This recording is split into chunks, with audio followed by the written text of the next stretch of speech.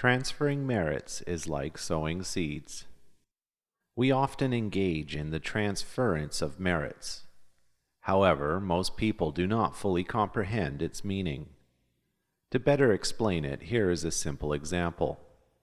If you become wealthy, where has your wealth come from? It must have come from society, since we all draw from it. How could you possibly obtain wealth if you were detached from society? Many wealthy people in the secular world lack this understanding.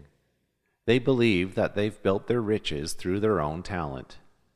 Well, you might be talented, but how could you build wealth without contributions from all walks of life in our society? What is taken from society should be returned to society. This is the way of the secular world. If you are wealthy and benevolent, you will be rewarded with more wealth. Poor people will have some warmth and will not perish from starvation, and they will be grateful to you. Conversely, if you lack benevolence, not only will others be ungrateful, but they will also rebel against you. Such actions will continue beyond the depletion of your wealth until you die. This is part of the cause and effect cycle. How many would have known this? How can you comprehend this if you are oblivious to the law of cause and effect and its influence over the three periods of past, present, and future? To transfer merits is to return the benefits that we have accrued to society, so that others may also find peace and happiness. In other words, transferring merits is a form of giving out what we have. It does not mean that we forego what we have after giving it. It is like a farmer sowing seeds. A single seed sown in the spring reaps an abundant harvest in the autumn. It is also analogous to donating your hard-earned money to support the temple. This act will benefit future generations. It is a misconception to think that you lose something by giving. Does a farmer lose his best seeds once they are sown? If he does, the loss is only temporary. Come reaping time in autumn, the harvest will be bountiful. If a person is benevolent and kind-hearted, he or she does not hold on to wealth. Some people even borrow money for charity. You may be poor now, but when the time of blessing comes, you will naturally be rewarded with wealth, even if you do not want it.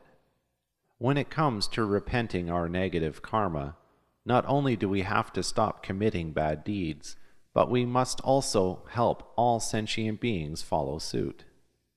The term all sentient beings includes all the beings in the 10 directions, the boundless universe, not just our family members.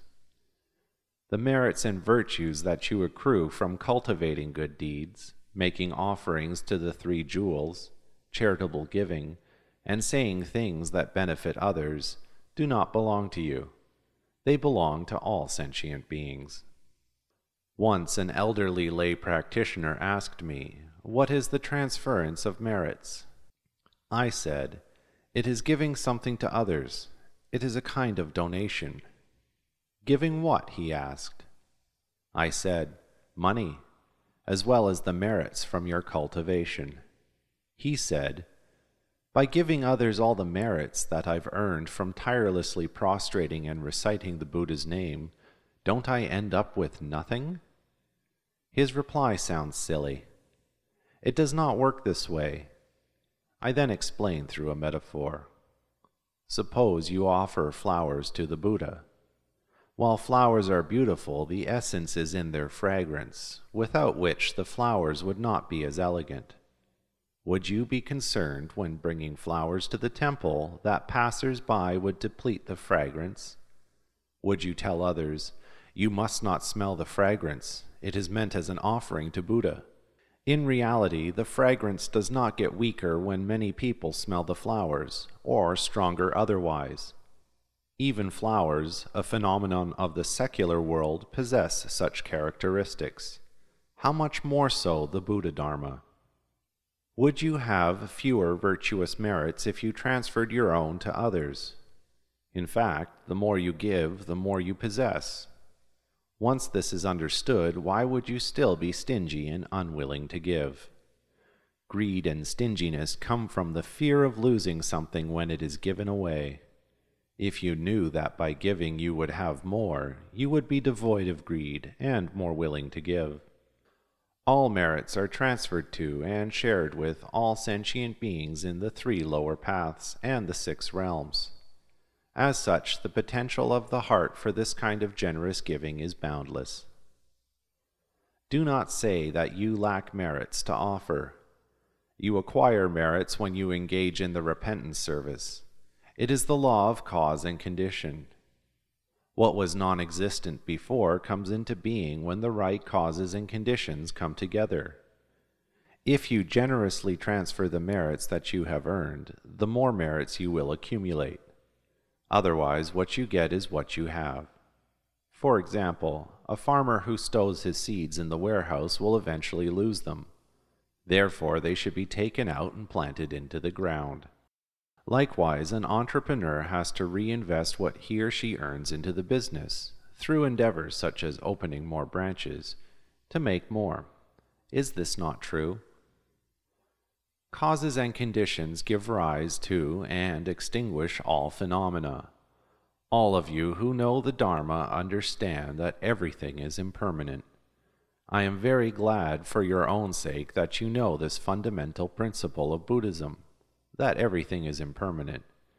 I am very glad for your own sake that you know this fundamental principle of Buddhism, that everything is impermanent, and that you participate in this repentance service. Take, for example, a bouquet of flowers. If you do not offer it to the Buddha while it is fresh and exuberant, it will soon wither, and its fragrance will be gone.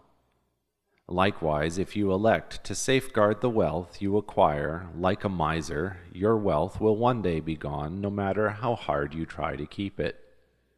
You may then utter, "Why didn't I engage in any good deeds when I was wealthy? Not only did I not help friends and relatives who were in need, but I also didn't look after my parents either."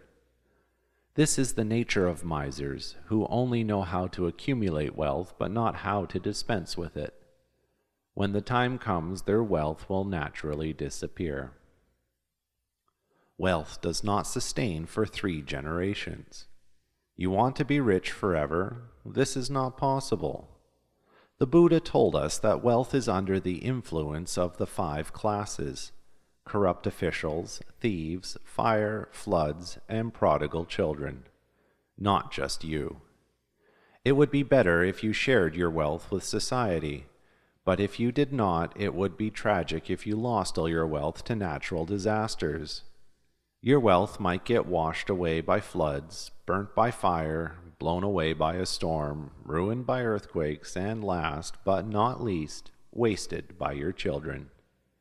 People who know how to make money must be very intelligent, but why do they unwisely hoard their wealth? The above applies to only ordinary people, and I am sure that you, as Buddhists, are different.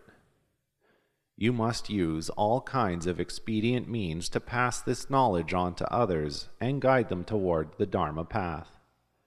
Your reminding words may help awaken others from their dreams and delusions.